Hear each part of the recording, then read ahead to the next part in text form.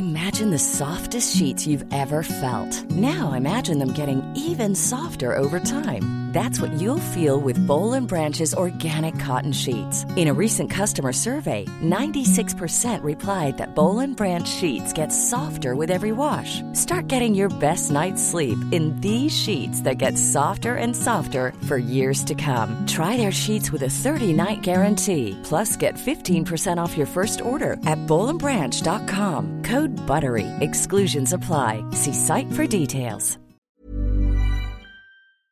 Welcome, friends, to another r/MaliciousCompliance video. If tales of compliance are right up your alley, make sure to hit the like and subscribe buttons down below. That said, our first story of the day is by Uranium Snail. Don't want to pay me overtime? I don't think that'll work the way you think it will. Background: many years ago, I worked for a large multinational software, hardware consulting place that you will have heard of. We'll call them Employer. On this particular assignment, I was a small cog in a 300-plus person project to run many of the IT systems of a major telecoms company. My particular responsibility was application support for the customer care area. This covered an internal web app that the client's help desk used to look up customer details, do upgrades, refunds, address changes, etc., as well as the public FAQ website and the email ticketing system used to communicate with their customers. Most of the software was written by the around 15-person dev team that sat a few short steps away from my desk, who were largely great to work with. I joined just as the first very small release went live, and with each new release, they added more features and more help desk people. So at the start, there were two of us supporting this app, with the idea that as more releases and features were added and the workload increased, they would add more people to the team to help out. Workload increases, so after a few months, we've had the first two software releases. The number of users is ramping up, and we're having more and more tickets to deal with. At this point, though, the other guy on the team whispered in a few managers' ears and got transferred to one of the other work streams, but no one thought to replace him with anyone else. So now it was just me doing all the support by myself, which had the inevitable consequence of wait times for tickets going up. As an example, I had a very nice lady from one of the other support teams come over and politely ask me when I might get a chance to look at the ticket she's raised. The conversation went something like this. The polite lady said, "Hi there, I have a question about a ticket assigned to you." OP said, "Sure, what's the ticket number?" She says, 123456. "We need you to implement it before we can add some feature. Do you think you can look at it in the next few days?" OP looks up the ticket and says, it's Sev 3. Sev meaning severity, where Sev 1 is a system outage, Sev 2 is urgent but not critical, Sev 3 is basically the default, and Sev 4 is nice to have. I then do some maths in my head, thinking of all the other things higher priority than a Sev 3, and reply, 4 weeks. The polite lady gives a slightly stunned blank look. I say, that's if there's no Sev 1 outages for the next month, and no one raises any more Sev 2s. Oh, and we're averaging 3 Sev 1s per week right now. The polite lady says, "Oh, is there anyone else I can talk to?" I say, "No, sorry, it's just me. That's why it takes 4 weeks. Polite lady then just wanders off. The reality, of course, is that I would never get to look at a Sev 3, which I think she realized. On-call rota. Since there were public-facing elements to the system, we also had an on-call rota in case of out-of-hours problems. There was a shared support phone, which I think was a Nokia 3310, whose ringtones still give me PTSD when I hear it. The rota consisted of me and the guy who left for the other team, as he still wanted to pull in some extra cash. You see, for all its failings, the company had a really good overtime setup, which included the on-call time. We'd alternate each week, starting on Monday evening, and then being on call for all the time we were not in the office until the following Monday. So if I was in the office for 8 hours, then I'd be on call for 16, then work for 8, back on call for 16, so doing a around 40-hour week, I'd be on call for about 128 hours. We'd get paid 1/4 of our hourly rate for being on call, but then there's a bonus multiplier depending on if it's a regular work night, weekend, or bank holiday. So I was basically doubling my salary thanks to the on-call gravy train. I mean, the 2 a.m. callouts were not much fun, especially when you have to work for 5 hours to get the system back up again, then come back in the next day to deal with the fallout, but the money was good and I was young. I wasn't really doing much overtime other than the on-call and callouts, as when you're repeatedly called out in the middle of the night, you don't much feel like going the extra mile the rest of the time. I was doing enough that we rarely ever had an outage during the day, but didn't have time to do anything proactive or think about long-term improvements. I could only just keep my head above water. I think the number of Sev 2s was actually increasing over time, and dealing with a Sev 3 was only a dream. I'd occasionally have a meeting with 1 or 3 service managers I reported to, who'd moan a little about the number of old open tickets, but I just asked them what my priority should be, and they'd concede that I was doing the right thing. And yes, I reported to 3 managers, which worked about as well as you'd expect, but that's for another time. Email from management. I arrived to work one day, and I'm stopped by one of the support people from another team. The support person said, "Have you seen the announcement?" I say, "What announcement?" They say, "Check your email." This happens at least 3 times before I've even got to my desk. I'm now intrigued and slightly fearful about what I might find. Has the project been canned? Are we going to get the project away day that's been rumored for months? My laptop has never taken so long to boot up, but when it does, the news is not good. Overtime payments are over. Starting in 2 months' time, all overtime will be compensated by time off in lieu.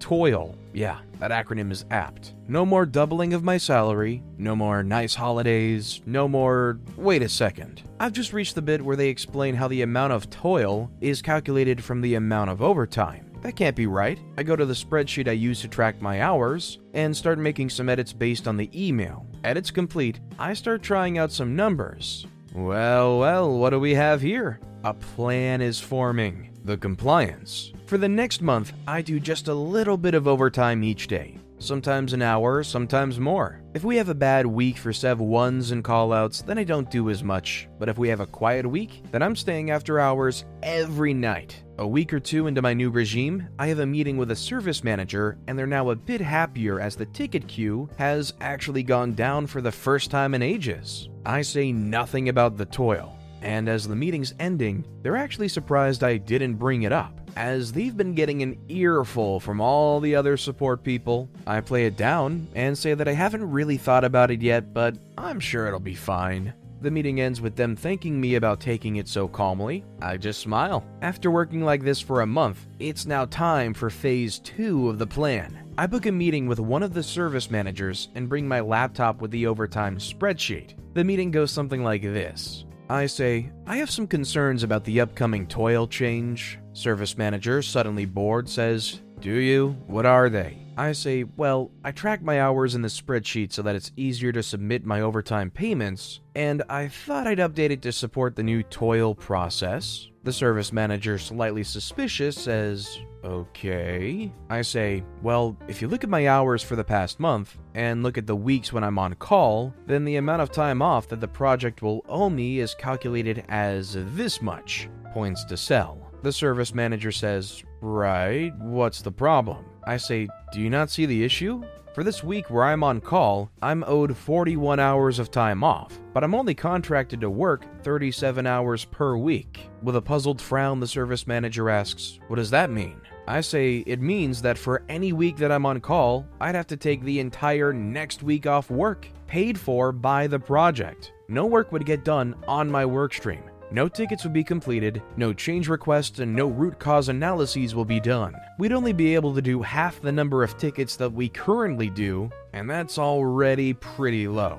The service manager says, I say not only that, but the extra few hours over my contracted hours will gradually add up, so that at some point, I won't even be able to be on call for the full week. The service manager, fully awake now, says, "Take me through the maths again." Yes, you see, for the previous month, I'd been making sure that I'd done just enough overtime clearing down tickets that the amount of toil I would be owed under the new system would be more than my contracted hours. The service managers couldn't complain about the extra hours as they wanted the ticket queue to go down. And the project managers couldn't complain as this was their idea in the first place. The service manager said to leave it with him, and the meeting ended. The aftermath: 2 weeks later, an email came out from management saying that the toilet change was being postponed. I'd like to think that it was all my doing, but it may also have been the fact that many of the support people were talking about getting their names off the various on-call rotas, as it wasn't really worth doing just for time off. Management couldn't just make the toil rates worse either, as they were mandated by the company, so they didn't really have a choice but to back off once they were shown the numbers. As for my work stream, the service managers seemed to get the hint, as within a few months, the team had grown from just me to 4 of us. I finally had the time to do preventative maintenance, as well as spending more time talking with the development team. This eventually allowed me to move to a role that was 50-50 support and development, which started me on the path to being a full-time software developer. The on-call gravy train chugged along for another couple of years until the whole company watered it down from 1/4 to 1/10 of the hours. The project never switched to toil. You gotta love that some brainiac came up with this master plan. They were like, time off in lieu, it makes so much sense. Little did they know, down the line, OP would find that system and find a way to just totally destroy it. I'm kind of curious, would you guys ever be willing to stay on call during a night for only 1/10 of your salary? Basically, that means if you made $15 an hour, each hour that you were on call, you'd make $1.50. Or would you value your nights higher than that and also not having to come in at 4 a.m. to fix something? Let me know what you think in the comments down below. And our final story of the day is by Prime Minister Dumbus. Need to resign because of sick leave? Sure. I used to work at a grocery store. It was in this smallish beachside community that had a lot of tourists and summer homes. Chose the store because they were all about finding long-time workers and had a little bonus and salary boost for those who finished the probationary period. I had just finished school and planned on taking a gap year, so worked out well in my mind. I started about 2 months before summer, and it was nice. We had a base of co-workers that worked well with each other, mostly middle-aged women and some pensioners.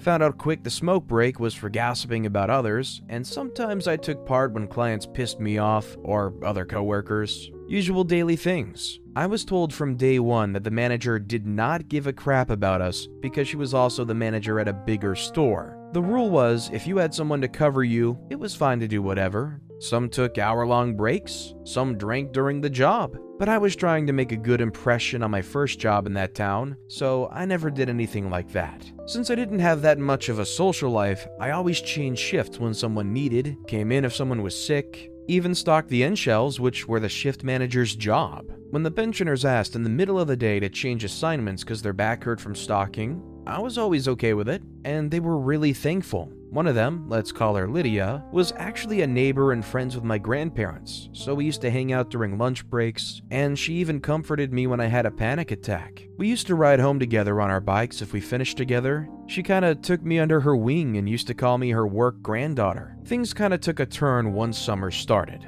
Usually it was about €1,000 per 2 registers. Now it was suddenly 2,000 per 1. They also hired summer workers who were 3 16-year-old stock boys, one being the manager's son. Not to be an old-timer cursing the work ethics of children, but they were literally playing some tank games on their phone on the store floor while they had a cart full of stuff that they needed to put out in front of them. Not to mention the not checking of dates, shoving old stuff in the back and new in the front, not checking if the barcode matched the price tag's barcode. What really pissed me off was that they didn't flush and peed all over the toilet seat. Management made it my job to clean after them. I was told I couldn't say anything to call them out, so it became my duty every day to clean the toilets, because the cleaner only came in the morning. Then the self-service checkouts came. I was the only cashier there when the builders put them in, so it became my duty to train the others, including management and the 260-plus somethings. Lydia took it easy. The old man literally refused to learn. So now, every day, either me or Lydia had to be in the store because the old man refused. It was also regular that he came in drunk and drank at work. Also used to hit on me a lot, but I brushed it off. So, a lot on my shoulders. Crap went down after I got my vaccine in the start of August. I had 2 days off. Figured I wouldn't get sick because I already had it. It was about a week or so before my probation period ended. So on Monday, I felt terrible and called in. My first time during the whole time I worked there. Called in with the manager. You have to come, Lydia's on vacation, and the only other one who knows is already sick, and you didn't give us proper notice. Try to argue that I have a fever of 39 and feel like crap? No, have to come in. So I get my crap together and go to work.